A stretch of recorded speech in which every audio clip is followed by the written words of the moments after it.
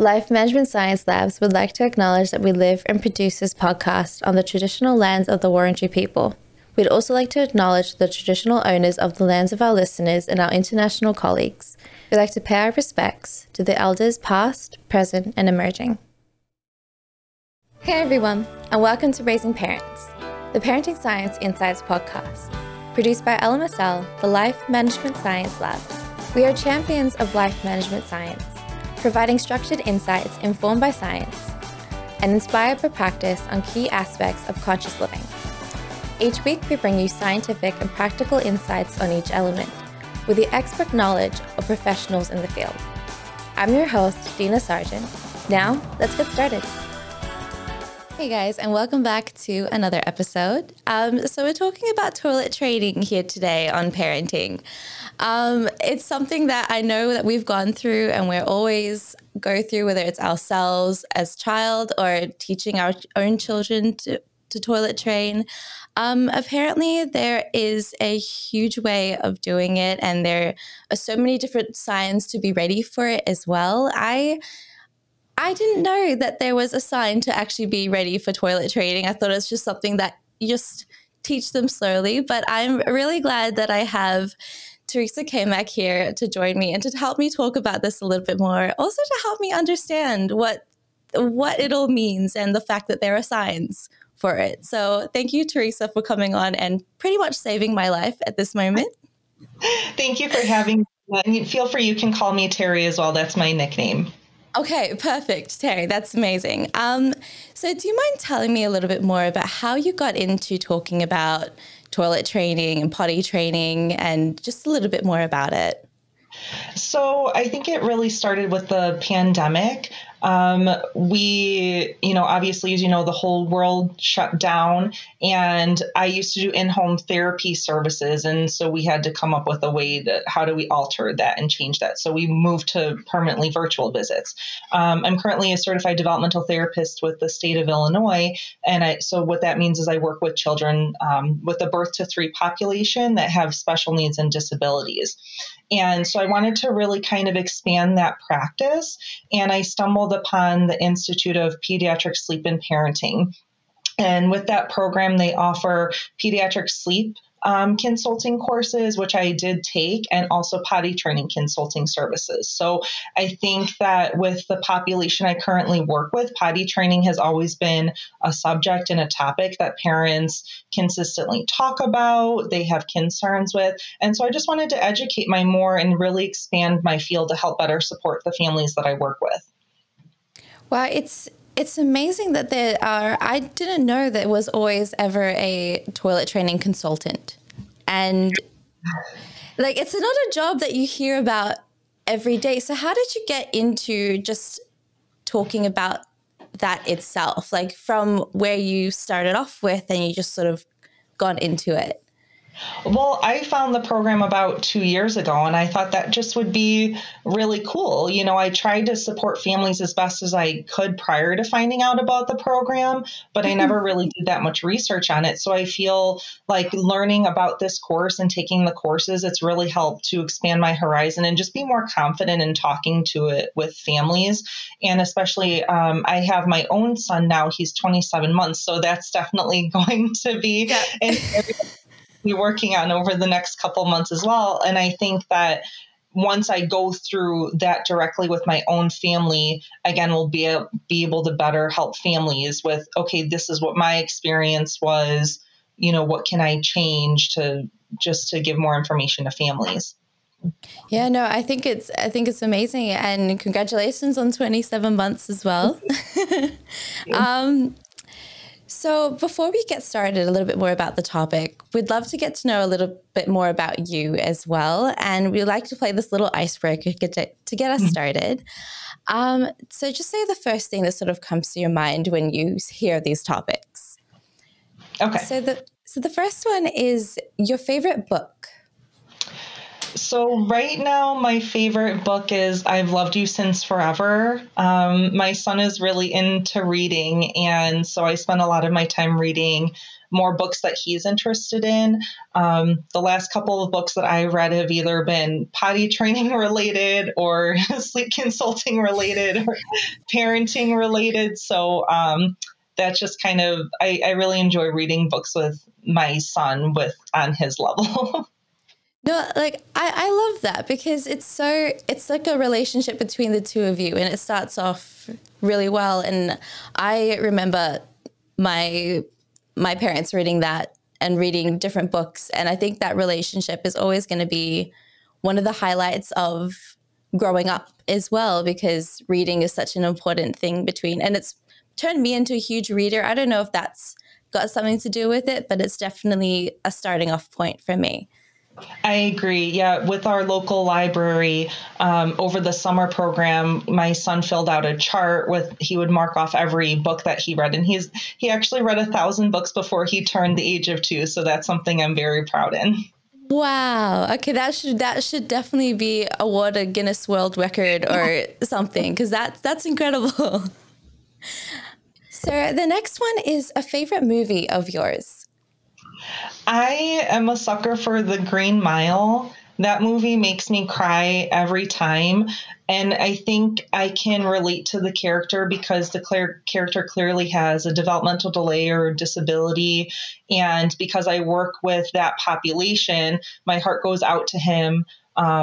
And just seeing that the characters in that time frame weren't educated, that there was something else going on with him, it just breaks my heart because I really want to try and advocate for that population. So that movie is always a tearjerker for me. No, I can definitely relate to that. I love that movie. I think that is something that I watch. My dad introduced me to that, and it's become a great family favorite. Of it's on like a little playlist of what we do when we're feeling a little emotional and need something like that. So yes, I can definitely attest that that is an amazing movie, and I can definitely see why it's your favorite. The next one is a favorite podcast of yours. So when I hear podcast, I think of the specific podcast, the Infertile Mafia. Unfortunately, I do have a history of infertility, and so this podcast was definitely a go-to for me during a really tough time in my life. Just being able to relate to other women, just hearing other women's stories, and just making me feel, as though I wasn't alone in that process. So I definitely am very grateful for that podcast. Well, that's amazing, and it's amazing that there's a podcast out there that allows people to share different journeys and the different situations. So that's definitely amazing. The next one is a famous role model of yours. So I'm a huge Friends fan, and so I just love Jennifer Aniston. I feel like she's just such a go-getter, and she's just this strong, independent woman, and I feel like she just resembles just really great confidence, and I just feel like I looked up to her growing up watching that show and just seeing her evolution of a character evolve over time. I just feel like she does a lot of great work with the St. Jude's charity and things like that. So I definitely have a high level of respect for Jennifer Aniston. Well, that's great. I Friends is also one of my favorite shows. So yes, I can definitely agree with that. The last one is a course that you have recently completed. A course that I've recently completed would have been probably with the Institute of Pediatric Sleep and Parenting. Those were 2 years ago that I completed those courses. Currently, I have 5 different certifications. Well, I hold my master's degree. I have a master's of education specializing in early childhood special ed. And with my master's program, I was able to complete a certification as a developmental therapist with the state of Illinois. So I hold that certification. And then with the Institute of Pediatric Sleep and Parenting, I earned the certifications of potty training consultant, newborn sleep consultant, pediatric sleep consultant, and also baby sign language educator. Wow. That is an amazing journey with a lot of different paths that you've sort of dived into. And yeah, so you're definitely the perfect person to talk to today. Yeah, it might seem like a lot of different paths, but at the same time with child development, they all kind of intertwine with each other, which is why I really wanted to complete all the certifications, is because that's all part of child development. Well, that's perfect. And you are definitely the reason that you were on this show. So to talk about toilet training, and I love to start off with, everyone has a very diverse opinion as to what parenting is defined as. So how would you see the definition of parenting? Well, I think parenting to me is, well, first of all, I didn't think that I would be able to be a parent for a long time with my infertility history.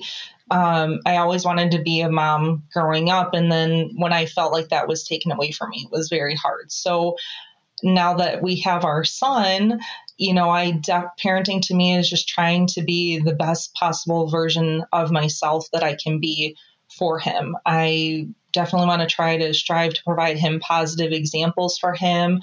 I want to be there for him emotionally, physically, should he still need me, but also give him opportunities to try and be independent.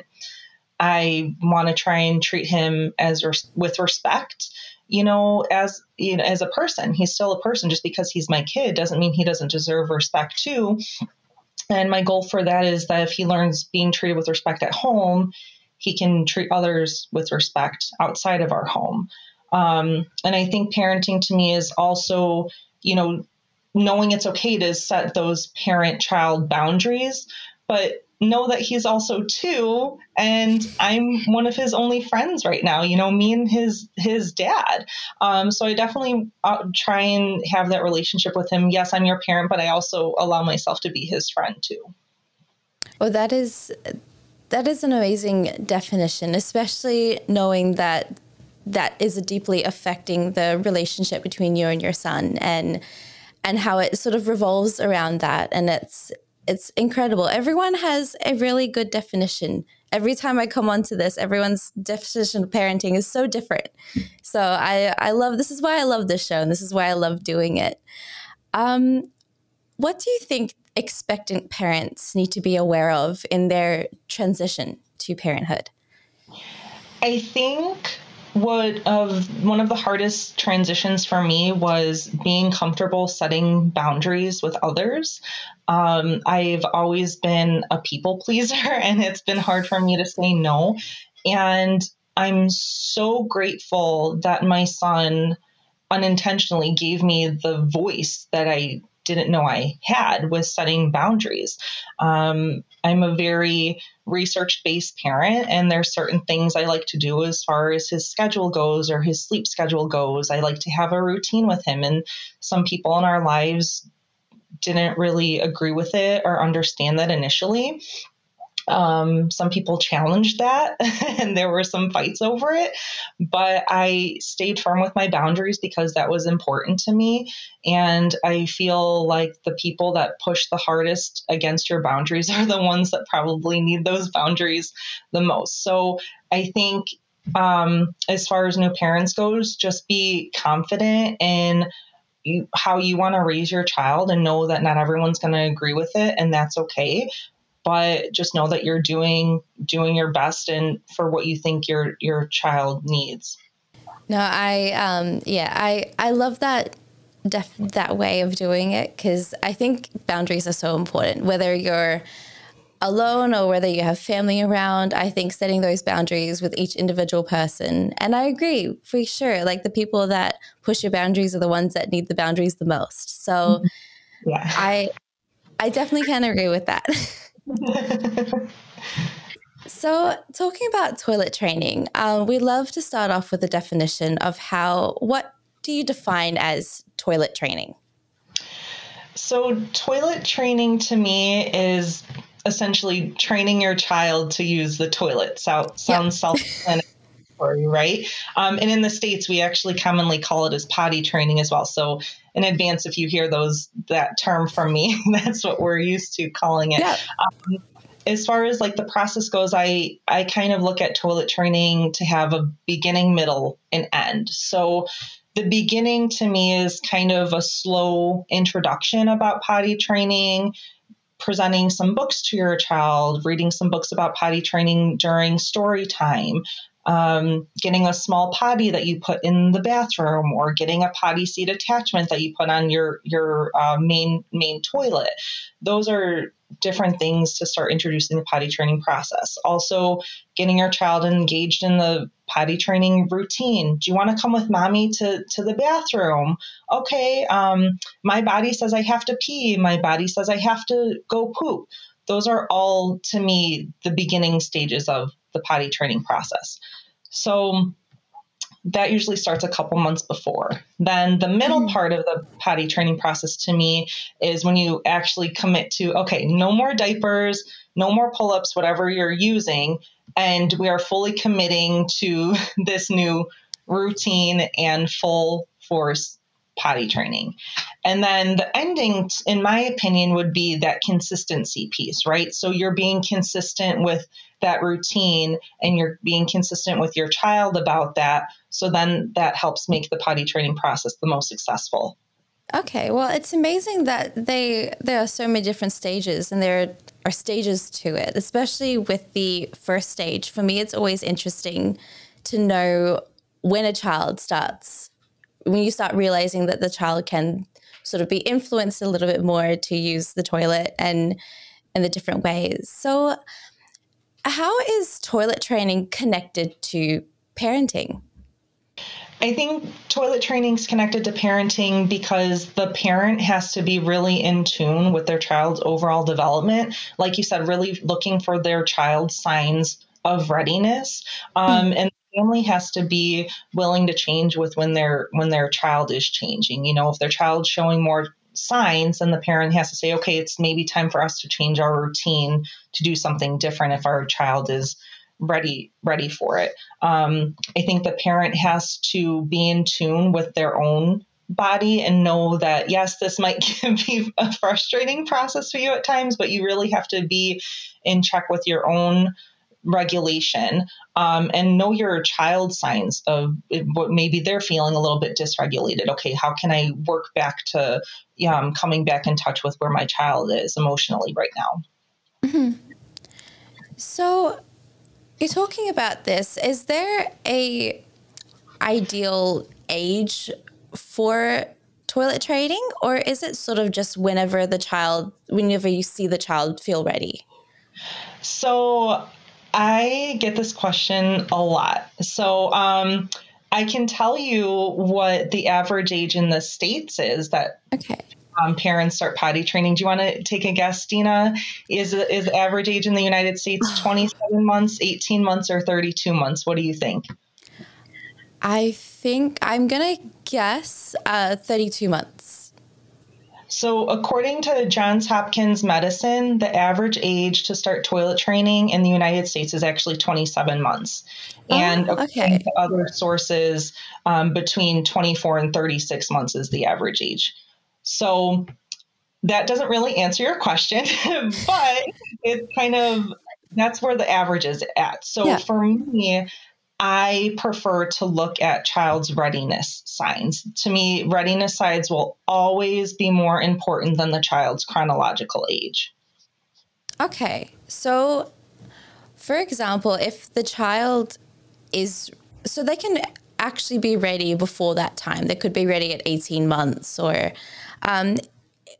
for example, is there a certain way, like, for example, like when you're going through the process, is there okay, first they're going to start crawling, then they start standing, and then they use the bathroom? Or is it sort of just the different stages at that time as well?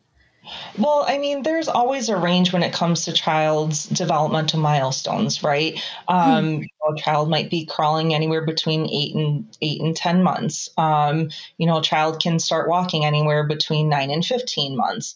So as far as that goes, there's always going to be a range with those developmental signs. I personally don't like the idea of toilet training a child under the age of 2. You gave the example of possibly 18 months. 18 months is usually about the time that the child is just starting to understand, okay, I can start holding holding my bowel movements or start holding my urine. So those cues are just starting to emerge. So I think there's so many other milestones that a child can do before the age of 2. So I don't personally like toilet training under the age of 2. So some readiness signs that you can look for is your child engaged in your potty time routine or your bathroom routine? Can they sit for a few minutes at a time to attend to task? Do they have any language? Are they understanding some simple directions? Can they stay dry for 2 hour period? Is your child able to pull down their pants? Those are all some signs of readiness that not necessarily a child under the age of 2 has been able to master yet. Okay.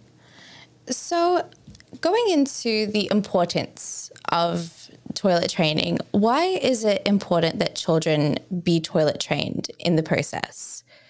I think it's important because it helps promote a child's sense of independence, and it also really helps with their body awareness. So just teaching the child about what signs their body is telling them, what that feels like, I think that's really important to help them understand what their body is feeling. And going back, and we're talking a little bit more about the signs of toilet training. You're talking about this 3-step process, and you're talking about the influences, like the very first step, for example, the child you're sort of influencing the child a little bit more to be aware that this is their next phase. Is there a way that Is there a certain steps that you're meant to go through in order to teach them to be ready? Sort of like following to the bathroom, for example, like you said a little earlier. Are there other steps that you can sort of do in order to promote it a little bit more to them? I think it comes down to that exposure piece and that consistency piece, right? So I think consistency is so important with anything, whether it's, going to work out or wanting to lose weight, or with potty training. If you're not consistent with something, then it's kind of hard to expect results. So I think parents and families just need to be more comfortable initiating that conversation with their kids. And just doing it in an age appropriate way or developmentally appropriately if the child does have a medical or developmental diagnosis, meaning the child where their needs are, and educating them based on that child's level. Mm-hmm. And are there any sort of essential items or even equipment that can sort of help a parent teach the child to toilet train? Yeah, there's actually a lot of equipment that we can go over. I think books, we've already talked about them. I do have some book examples, if that's okay for me to go over with you. Yeah, go for it. So if the families choose not to hire a potty training consultant, there are resources available for them.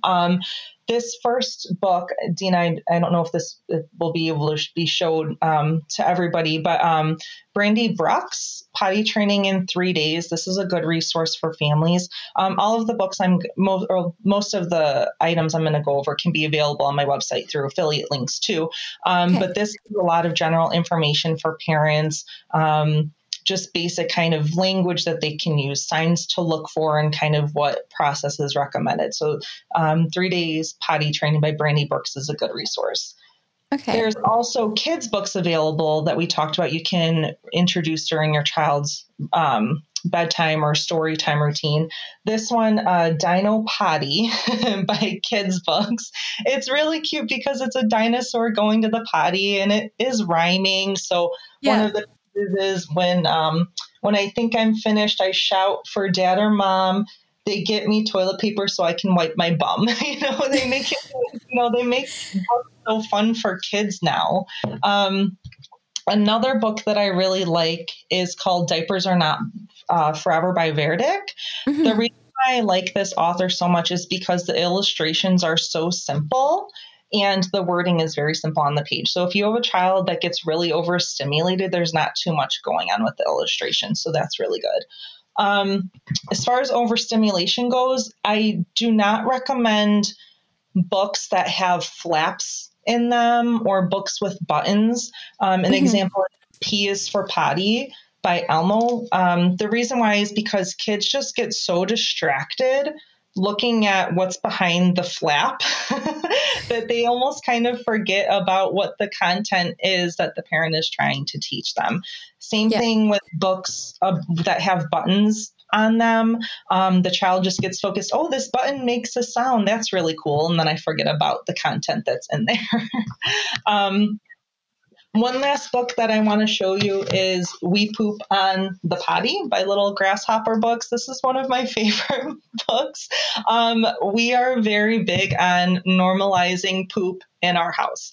I talk about poop with my son. I tell my son my body has to poop. I asked my son if you want to flush the toilet with me. Let's wave bye pee, bye poop. And we normalize it a lot because that's a normal basic bodily function. And I think if it's not normalized, then kids are more likely to become embarrassed or ashamed if their body does that.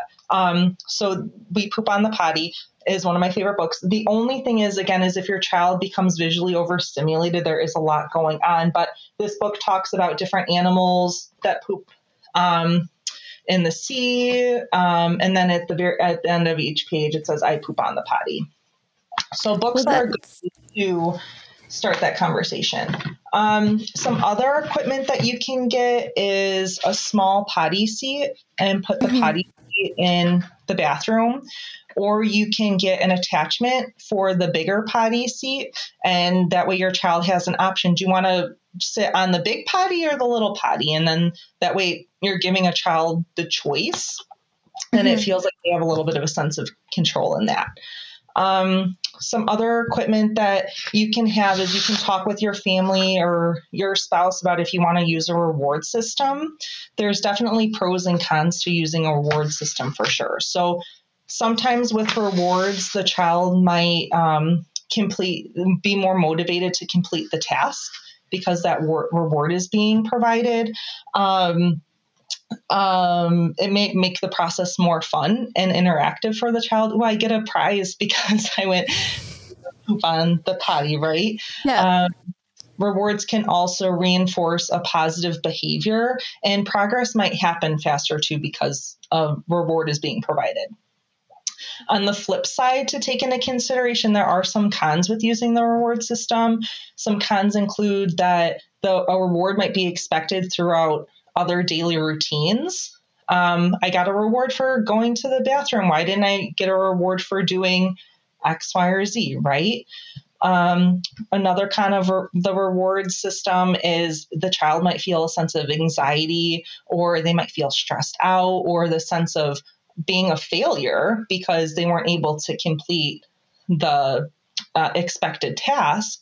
And so they didn't get a reward for it. So just some things to keep in mind if you do decide to use a reward system. I do encourage families to avoid using food products as a reward system because it can potentially create an unhealthy relationship with food. So example is if you're giving your child sweets or candy, that might not be a healthy relationship, or you're giving the child food when they might not necessarily be hungry. So just keep that in mind if you do decide to use a reward system. Another piece of equipment or something to have handy could be underwear. Getting your child engaged in picking out what underwear they want can make them excited about the process. So the parents can choose 2 or 3 options and then let the child pick from those options. I'm a huge advocate for choice making in child development because the parent is in control of which choices to provide the child, but then the child is in control of which one they want from those options. So that gets them excited about that. And then one last thing that I can think of as far as having some stuff ready is be prepared for constipation. um, Constipation is very common to be expected for potty training because the child is going to be expected to pass a bowel movement in a different way that they haven't been familiar with before. So you can have prune juice handy or pears handy and try those first. I do have to advise that if you have any concerns with your child's overall medical development, always contact your child's pediatrician, especially if constipation is going on for an extended period of time. It's always better to contact them to see if there's something else medically going on. What are the ages do you see, like the long term of how long it takes for a child to be fully toilet trained and able to use the normal toilet that we have in the bathroom? So going back to the consistency piece and the readiness signs, I think those aspects are going to impact how long it takes a child to become fully potty trained. So if you start early, then that's going to delay the process of how long the child's going to be potty trained. If the child is cared for by multiple caregivers, well, grandma's doing it this way, but the parents are doing it this way, that can be confusing for the child. And so I think that definitely is going to impact the length of the time for the process too. And then also consistency. If you start, okay, I don't want to do diapers or pull-ups anymore, but then a couple days later, you put them back in a diaper or pull-up. Well, I've just been out of them for a couple of days. We're kind of regressing. So all of those things are going to impact how long the potty training process is going to take. I will say, though, that nighttime toilet training is not to be expected until closer to the age of 4 to 5, only because the child's bladder isn't fully developed by then. So the goal is that once the child is full daytime toilet trained, that nighttime toilet training would become more natural. So just keep that in mind, that it's okay to have your child still in a pull-up at nighttime only. It's the only time I recommend pull-ups for families, is because it might not be anatomy or bodily appropriate for them, just because their bladder hasn't increased in size yet. Okay. So when going through the process of sort of toilet training, a parent shouldn't be worried about the fact that 3 or 4 and they're still sort of going through that process with them.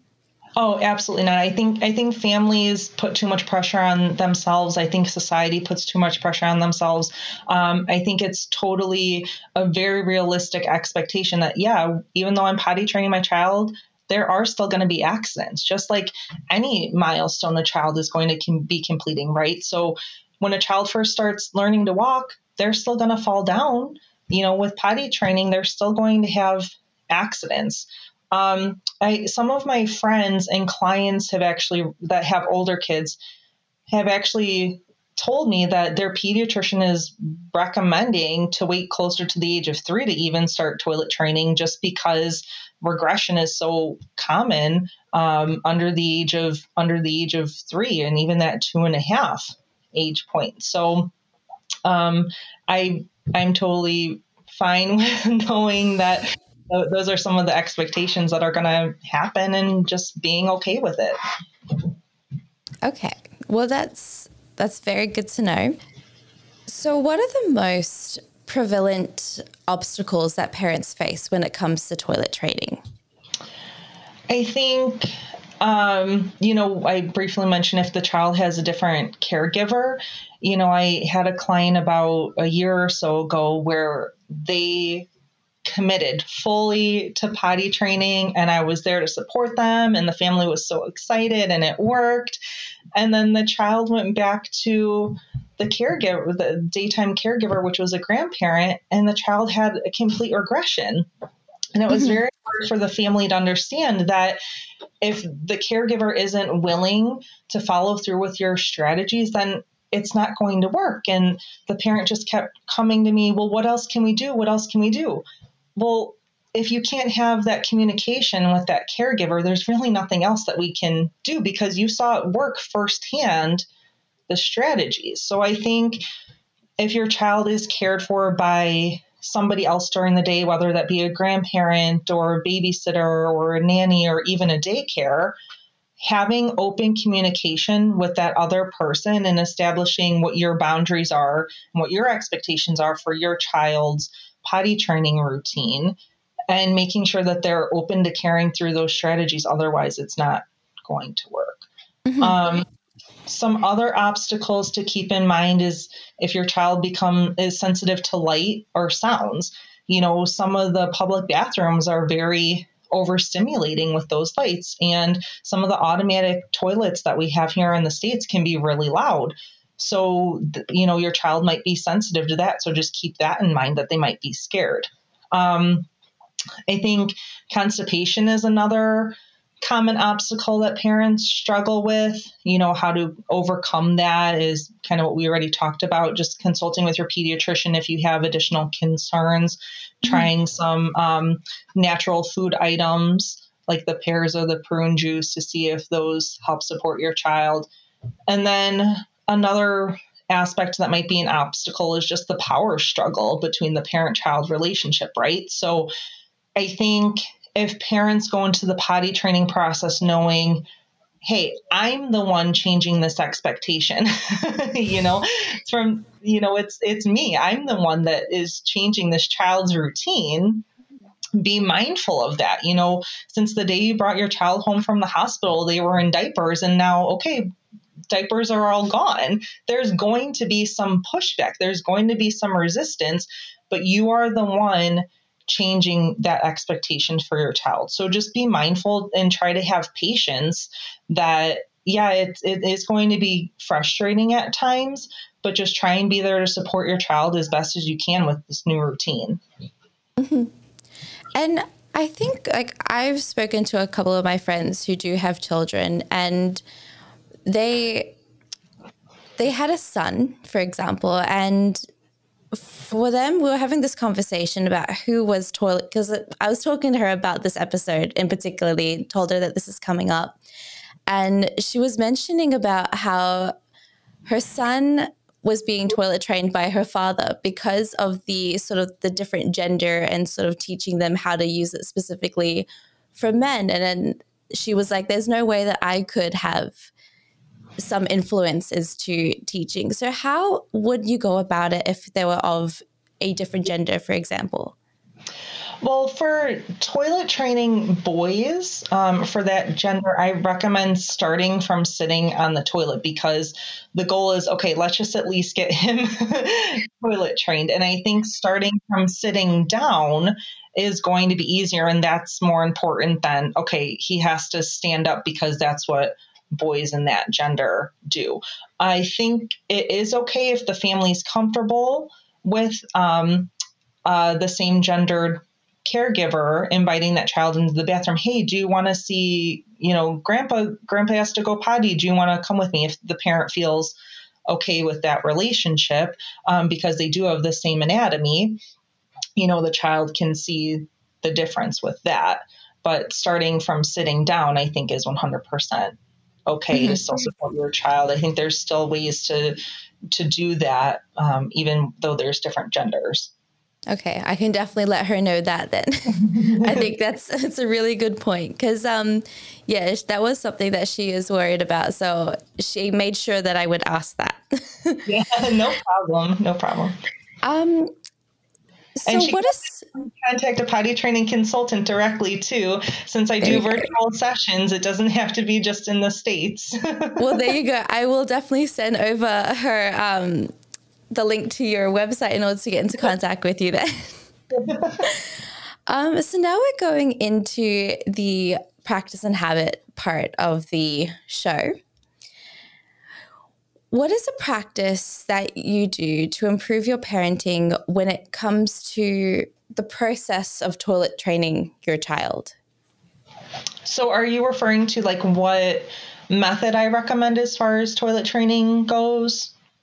I think I think this gets a little bit more into what your practice is. So for example, I know with your child, it's not quite there yet, but what are some of the things that you are currently doing to sort of promote the toilet training? So because I haven't potty trained my own son yet, I consider my parenting style to be more of like research based and gentle parent Mhm. based. So I try and incorporate those strategies as part of my parenting style, and just make it kind of a more fun process for him, a little bit less stressful, and more of kind of like this is part of our daily routines. Um, so, what are three good things that you've sort of figured out about this practice and sort of going through that daily routine with them? One aspect that I like about my parenting style is that I feel like I'm very patient with him. I also feel like I'm very open minded, and I feel like I try and relate to him as best as I can with what he might be going through or what he might be feeling in different specific moments. Okay. Um, and in contrast, what are some challenges that you've sort of found sort of going through the gentle parenting style? Well, so with gentle parenting, you have to be really in check with your own regulation. I mean, Yeah. gentle parenting takes a lot of patience, it takes a lot of energy, and it takes a lot of your own self-awareness as a parent. And sometimes at the end of the day, I'm just like, I need a mental break, but I think I do the best that I can. And do I sometimes yell? Yes, absolutely I do. I'm not a perfect parent by any means, but I try to break the cycle in the sense that I was never apologized to as a child when my parents yelled at me. And so I feel like I'm very aware of that. If I yell at my son, he deserves an apology. That's not fair for him because I couldn't regulate my own emotions in that moment. Right. So, I think it takes a lot of effort, but you have to be willing to try and willing to change. What did I do today that really worked, and what did I do that I want to make different tomorrow? Just have that perspective and have that time to reflect on what went well for you that day, what didn't go well for you that day. That's actually a question my husband and I ask each other at the end of every day. What went well for you today? What didn't go well for you? And we even ask our 2-year-old son, and he gets his time to speak. And I think that I think a lot of times people focus on a lot of negatives that happen. And so I try and focus on some of the positives, but also showing, yeah, it's okay that this didn't go well for you either. I want that to be normal too, but also supportive. Okay, well, that's actually a really nice way of sort of introducing sort of a gentle way of dealing with situations as well for to regulate your son's emotions. So I definitely applaud. I know I've spoken to a lot of people about gentle parenting on this show so far, and a lot of people have said the exact same thing where it's about regulating your own self, and it is not the easiest thing in the world to do. I mean, you can barely do it with or without a child involved, and trying to regulate with the child is twice as stressful. So I definitely commend you for that. I do have to say, I actually feel like it's easier to regulate my own emotions with my own child than an adult sometimes. Sometimes I just want to yell at an adult, and Yeah, you at know, least it's a good influence not to. yeah, Yeah. I know. I know. I definitely feel like I'm more in check with my emotions and self-regulation with my son. Well, that's great. So this talks a little bit about, would you recommend this practice to everyone that you are talking to and to the audience as well? I think the best practice I would recommend is just being open to researching different parenting styles and Mhm. go based off what works best for you and your family. I've always been a very research based person. I like to learn information, and not everybody likes that, but I think just being open to it, I think is helpful. But there's definitely different pieces of different parenting styles that I feel like I take. Oh, I like the way that so and so did this. Oh, I don't want to do that. I want to be mindful of that, and I turn it into my own parenting style between me and my husband and our family. Wow, it's like a custom, I like this and I'll take this. Yeah, it's like a Yeah. custom built car at the same time, like in regards to that. Yeah, but you also have to be open to learning about different information out there. And everyone is going to have advice. I mean, sometimes people will give you advice even when you didn't ask for it. So you just have to take that. Yes, and I think that's a great way of going through it as well. Um, so now we got going through the section of questions from audience. There are quite a lot of questions, which is why I wanted a little bit more time to focus on them. I think over the past few weeks, there's been a lot of questions that sort of built up. So we're very excited to actually get to go through them. I will do my best to answer them as best as I can. Okay, perfect. The first one is how to explain the feeling or the urge to pee to children. Oh, that's a good question. I think just talking to them about what your body is feeling. Oh, my body says I have to pee. Listen, do you hear mommy's pee? It's coming out. Talking to them about, oh, sometimes I have to take a deep breath, relax my body, and I will model for my son. Taking a deep breath. Oh, okay, my pee is coming out now. I think modeling them for language about what your body is feeling helps support language that they can use to communicate how their body is feeling. You can also demonstrate for them the sign language for potty training. The sign for potty language is, or I have to go potty, is you stick your thumb in between your index and middle finger and you wave your hand back and forth, and you can find YouTube videos on that too, but just giving them an alternative means of communication. Kids at this age are also visual. You can have a picture of a potty or a toilet for them and have them point to it or go get the picture if their body is feeling like that urge to go, but they don't have the vocabulary to communicate that yet. Mm-hmm. So going back to what you were saying a little earlier about sort of connecting the verbal language to the bodily function, is that something that children react to a little bit more efficiently? Well, I think that children can't learn language unless they're exposed to it, right? So giving them certain phrases and modeling for them, they will repeat it back to you. Kids under the age of 3, their brains are like sponges. They're like, I just want to take in all of this information that I can. And then how do I, transfer that throughout my daily routine? So I think the language that you use in your family, they will pick up on that 100%. Kids are very observant and they want to learn and they want to be a part of what their parents are doing. Perfect. Okay, so the next one is, how can I encourage my child to use the potty instead of relying on the diaper? So I don't think we've talked about this, but the method that I recommend is called the bare bottom method. And what that method really looks like is you've reviewed the signs of child's readiness. You feel like your child's ready for, full-time potty training. And what you do is you wake up one day, okay, no more diapers. And you pump your child with liquids and fluids, and they are not in a diaper, not in underwear, not in pull-ups for at least 3 days. So that's the method that I recommend because the purpose of toilet training is you're giving them a new place to release their urine or bowel movement is on the toilet or potty. Pull-ups have a very similar texture to diapers.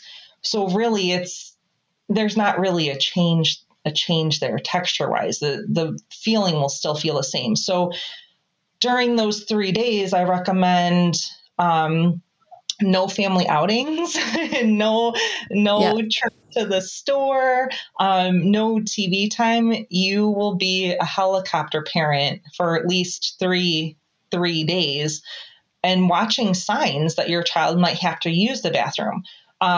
Depending on how many liquids you're giving your child, they might have to go urinate before 2 hours or right around the 2 hour mark, depending on how much they're intaking.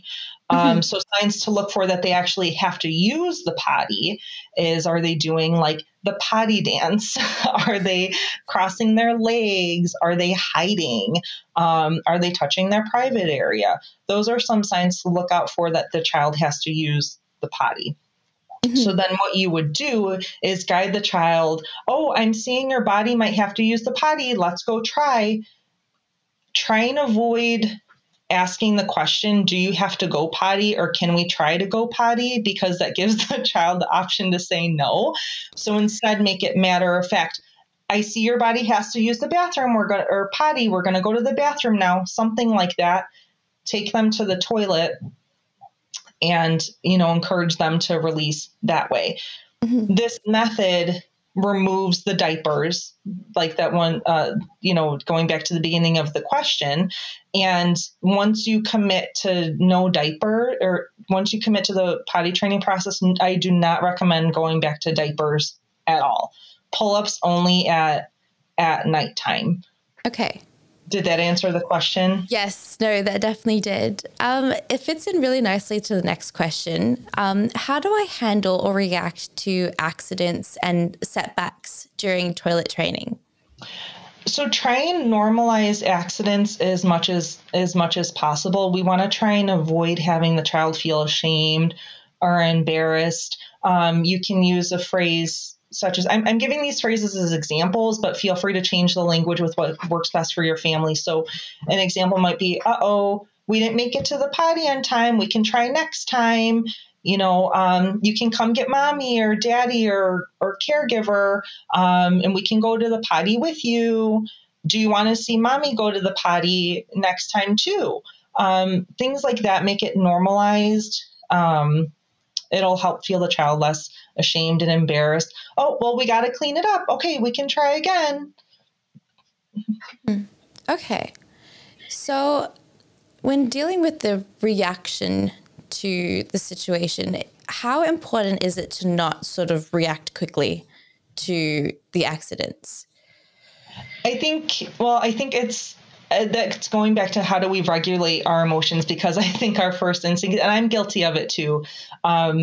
A couple weeks ago, my son, we took him out of the bathtub and he was naked and he ran right into into his bedroom and he urinated all over his chair, his rocking chair. So my first reaction was, oh my gosh.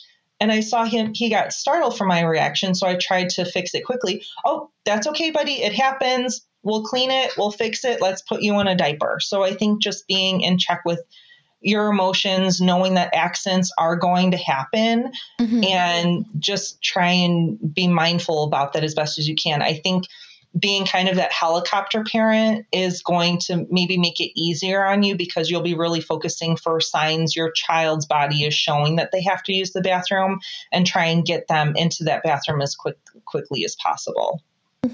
So I think you mentioned earlier about not going to family function or any functions or going out. When should be the stage that they're sort of ready to be able to go outside without a diaper? Well, ideally, if you are committing to potty training for that at least 3 days at home, then you can start putting the child in underwear, and then maybe you can start by taking them to small places, that aren't too far from home. Again, if the child gets overstimulated easily, you just want to be mindful of, okay, we're going to be coming up to that 2-hour mark where my child hasn't urinated or passed a bowel movement. I don't know if my child will be comfortable going to the bathroom in a public setting. Let's try and get home within this 2-hour time frame. The 2-hour mark is a good indicator for parents, because that's about how long they should be able to hold their urine for. Again, depending on how much liquids they're intaking at the time, but just trying to make it as comfortable for your child as possible. Okay. After those 3 to 5 days, however long you commit to being at home, I'm okay with you putting the child in the underwear, and just doing pull-ups at night. Again, pull-ups are very similar texture to diapers, and it doesn't really make sense. Okay, well, you've been without a diaper and pull-up for 3 to 5 days. Let's put you back in one after this new time frame. That's kind of a little bit of regression, in my opinion. Okay. So is there something in between pull-ups and underwear that can be used, or is it either just straight from pull-ups onto the underwear phase? Well, I would skip pull-ups period unless it's for nighttime use only. Okay. Only so I would my plan when I potty train my child is just to go from diapers to the underwear and pull-ups at night because it's not appropriate for him to be nighttime potty trained yet. So he is still going to have accidents at night. So that's my plan. But there's really, from what I've seen, there's really no in between for that. I think pull-ups can sometimes be more of like a marketing because they do have the concept of the underwear where the child has to pull up and pull down, but it's that texture that's, so similar to diapers where the child won't feel a difference. Mm-hmm. And this next question is actually really interesting. How can parents differentiate between a child who's not ready for toilet training versus a child who's experiencing difficulties during toilet training? I think if you're concerned your child's having difficulties, you can always talk to your pediatrician and say, this is what we've tried. The pediatrician might look at those signs from the medical standpoint. And I think that might be a good indicator for parents. Okay, we're ruling out there's something medical. Maybe let's try and change our approach. I think the families have to be willing to change. Okay, well, this is what we're doing and it's not working, but we're still expecting results. So what can we do or try differently? Okay. So there really is no kind of sign between differentiating someone who's not ready for toilet training at all. Like, how can you tell that they're just not ready?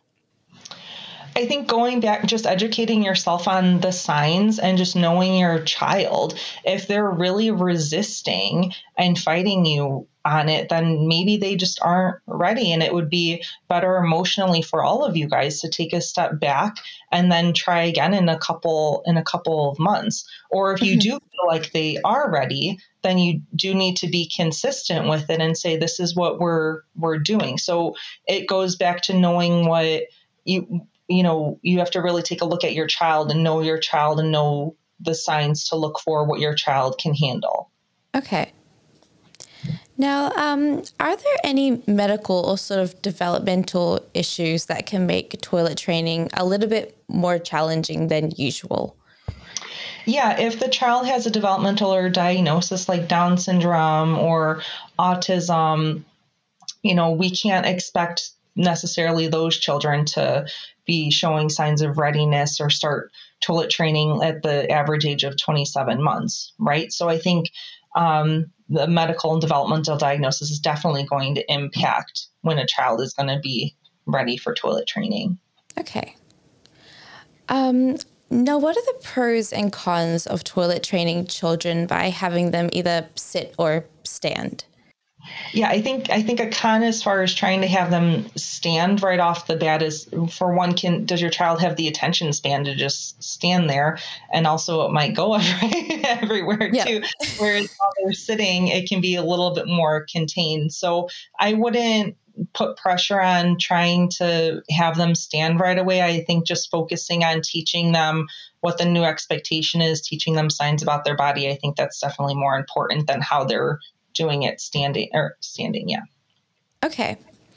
Can a child who has been toilet trained be untrained again? Definitely. I think regression is very, very common. Some things that might trigger it is, again, that consistency. Are there different caregivers doing toilet training a different way? I think if a family has a change in their routine, such as did they move recently? The child will be in a new environment. Are they at a new daycare? Did your family just welcome a new baby? Mm-hmm. Did your child transition from a crib to a toddler bed? Did you guys just travel or go on vacation? Those are all changes in a child's routine that can impact, a regression. And I also recommend avoiding starting the toilet training process around any of those changes because your child will most likely regress. So hold off on toilet training until you guys are back in your normal routine, but know if your child has already been potty training, that those are instances where regression might occur. Mm-hmm. So when it comes to the routine, how influential is the whole idea of like a normal systematic routine to toilet training? I think children in general respond to routine and they respond to structure. I think kids like the idea of knowing what's going to happen and what's going to come next. I think children thrive on that predictability. And I like to have my routine too. Routines look different for everybody. Okay. But just that, whatever changes that are going to occur, that's going to impact how your child responds to a new expectation. Okay. And the last question is, what can be done to speed up the process with sort of a late starter in the whole toilet training process? I don't like the phrase speed up because I think that's more parent centered instead of child centered. And I just like to meet the child where they are at developmentally. So I think if the parent is okay changing their perspective a little bit and saying, hey, what is the main reason that I'm doing this for? Is this because I'm doing this because I just don't want my child in diapers or pull-ups anymore? Or is my child really ready and I'm supporting my child based on where they're at? I think consistency is going to always impact, like I said a couple times already, that's going to impact the success and outcome of the potty training process.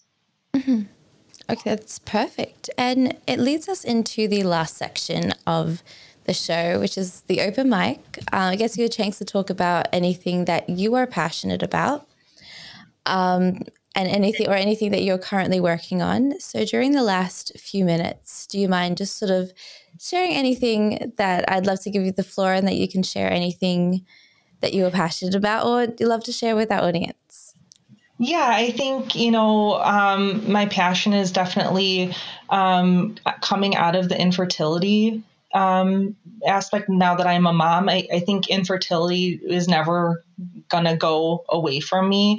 I still have a lot of friends that are struggling and going through it. And I don't know that we will be able to expand our family anymore because of my infertility history. So infertility will always be a passion of mine, just trying to be able to support others, other couples, other women going through that, just knowing that they can come to me as a resource. I'm definitely very passionate about educating others about what infertility looks like. I'm also very passionate about child development. I think that's one of the areas that is a strength of mine. And currently, I'm actually really excited to announce that by the end of the month, I'm going to be starting to offer newborn sleep consulting services officially on my website. So even though I earned those certifications about a year and a half, almost 2 years ago, it's been a lot of work just trying to start up a business and start, offering potty training consulting services. But I'm finally at the point of I can start offering another service on my website as part of my consulting company. So I'm so excited to be getting ready to do that. And I'm looking forward to how else I can continue to grow my company and just develop myself as a person and just continue to expand my career and help others. Well, congratulations on that. I can't wait to see that progress even further. I think it's incredible. And I think especially the way that we are parenting today, it definitely does need a lot of support. And I'm glad that now there is a lot more availability to support upcoming parents or expecting parents throughout their process. That's honestly why I love hosting this show, because there are so many different kinds of support that parents need, that each guest comes on and they're definitely willing to fulfill that sort of guide that a little bit further. So I can't wait to see that grow even further, and congratulations on that. Thank you. Thank you so much. I think, what was hard about me becoming a new parent is because I do have this background in child development, but that infertility aspect, I couldn't mentally and emotionally allow myself to do research. And I pride myself on being a very research-based parent, but I couldn't accept that this was finally happening for me. So, my son's sleep was very, very challenging. I didn't know anything about newborn wake windows. I didn't, know anything about his feeding. My son he was losing a lot of weight when he was first born, and come to find out he had a tongue and lip tie, and that was impacting his nursing. So the first 3 months of his life were very, very tough. And a lot of it had to do because I couldn't come to terms to research anything, and finally got to the point where something needs to change. And that's when I found the Institute of Pediatric Sleep and Parenting. And I'm like, well, this is great. Now I can help, others. And, I don't ever want a family to go through what I went through those first 3 months of my son's life. It was one of the toughest things I had ever done. Well, it's great that you get to now share your knowledge and also personal experience with it in sort of guiding that even further. And it's amazing that you're able to do that now. Thank you. I also do want to thank you so much for joining me onto the show and sort of talking about toilet training and also the different ways that children need assistance from parents. I think it's amazing how you don't realize how much help a child does need throughout their developmental process and just as they go through life, and especially in those early first few years. We've talked a lot about middle school and when they start schooling, but we haven't really gotten in depth into before that. So I'm really glad that we got to sort of have an introductory into that today. So thank you so much for sort of guiding us through that. Absolutely. And feel free to invite me back if you want to talk about child development. I'd be more than happy to come back. And I really appreciate this opportunity. And it's been so nice talking with you. And I hope I was able to answer a lot of the questions for the audience and for you. Yes, no, I'm definitely sure you did. If there's a way that audiences would like to further get into contact with you, is there a way that they are able to? Yeah, they can reach out to me on my website, bbabyconsulting.com. I have information about the services that I provide on there. And I have also resources that we talked about today as far as books goes for parent support and also for child development about the toilet training process, product recommendations. And then I also have a contact form on that website that they can reach out to me directly. And then also, Dina, if there's a way that you can share my website with them, also feel free to post the link as well. Oh, yes, I definitely will post the link in the description below on our YouTube channel, and it will definitely be there for all the audience members to see and just be at the touch of a button. So that's amazing. It's also a lot really helpful to have the resources on your website as well. So everything is pretty much there. You've pretty much done the work for us, I would say. Yeah. The listeners go to the website. I also have links on my website that can direct you to my LinkedIn page, my Facebook page, things like that. So there's other means to contact me too. Okay, perfect. I'll definitely have that available for the audience members down below. Thank you so much for listening, guys. And it was amazing to get to talk about this today. We've got so many other different shows that's coming up, and I'm so excited to share it with you. Thank you guys so much for listening, and I'll see you guys in the next episode. You've been listening to Raising Parents, the Parenting Science Insights podcast, produced by the Parenting Science Labs, a division of LMSL, the Life Management Science Labs. More episodes are available from 10 life management perspectives and can be found by searching LMSL on Apple Podcasts, Google Podcasts, Spotify, and other podcasting apps available on your smartphone. If you enjoyed this episode, please rate, share, and subscribe to our channel so that other people can find it and we can continue to provide quality content. More of our work can be found on our website at pa.lmsl.net, where you can join our movement. I'm Dina Sargent, and thanks for tuning in.